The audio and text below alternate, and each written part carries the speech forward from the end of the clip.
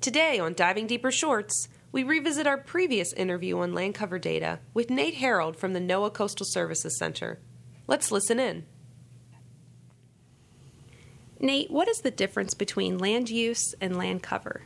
Well, that's a good question, Kate. The two terms are often used interchangeably, but as you stated a second ago, land cover captures what actually covers the land: forest, grassland, impervious or paved surfaces, for instance. Land use, on the other hand, documents how humans are using those landscapes, whether the areas are residential, commercial, or industrial development. The same types of cover can be managed or used very differently.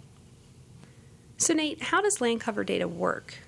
How are we able to document how much of a region is made up of different land and water types such as forest and wetland?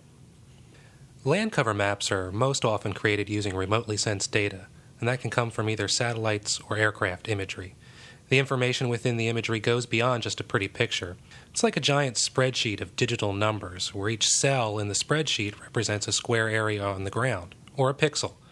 How red, how blue, how green features are all contained within that spreadsheet, and the data can be used to tell us what types of land cover are present in each of those pixels.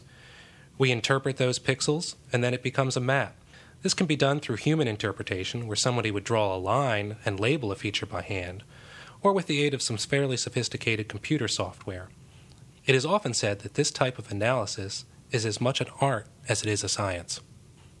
How long does it take to produce one of these data sets?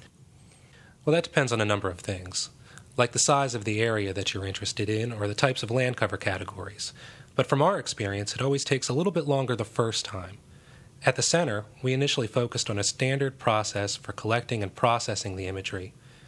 And now that we have that process in place, the time to produce new data and maps is even faster. When we created our first baseline data set, we had to map everything, every pixel. Now we only remap the areas that have changed since that baseline map was produced.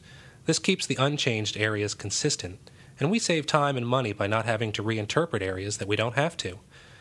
NOAA has a great team here at the center that is responsible for this work. We can turn around an update for the coastal areas of Washington and Oregon, for example, in about 4 to 6 months, and we can typically complete 3 to 4 similar size regions every year. And as I said before, we work hard to ensure that we complete the entire country within 5 years, so that we can start the whole process again.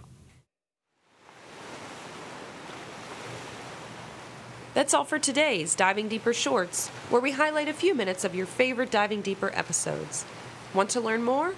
Go to oceanservice.noaa.gov/podcast.html and select the July 2009 podcast archive to listen to the full interview with Nate Harold on land cover data.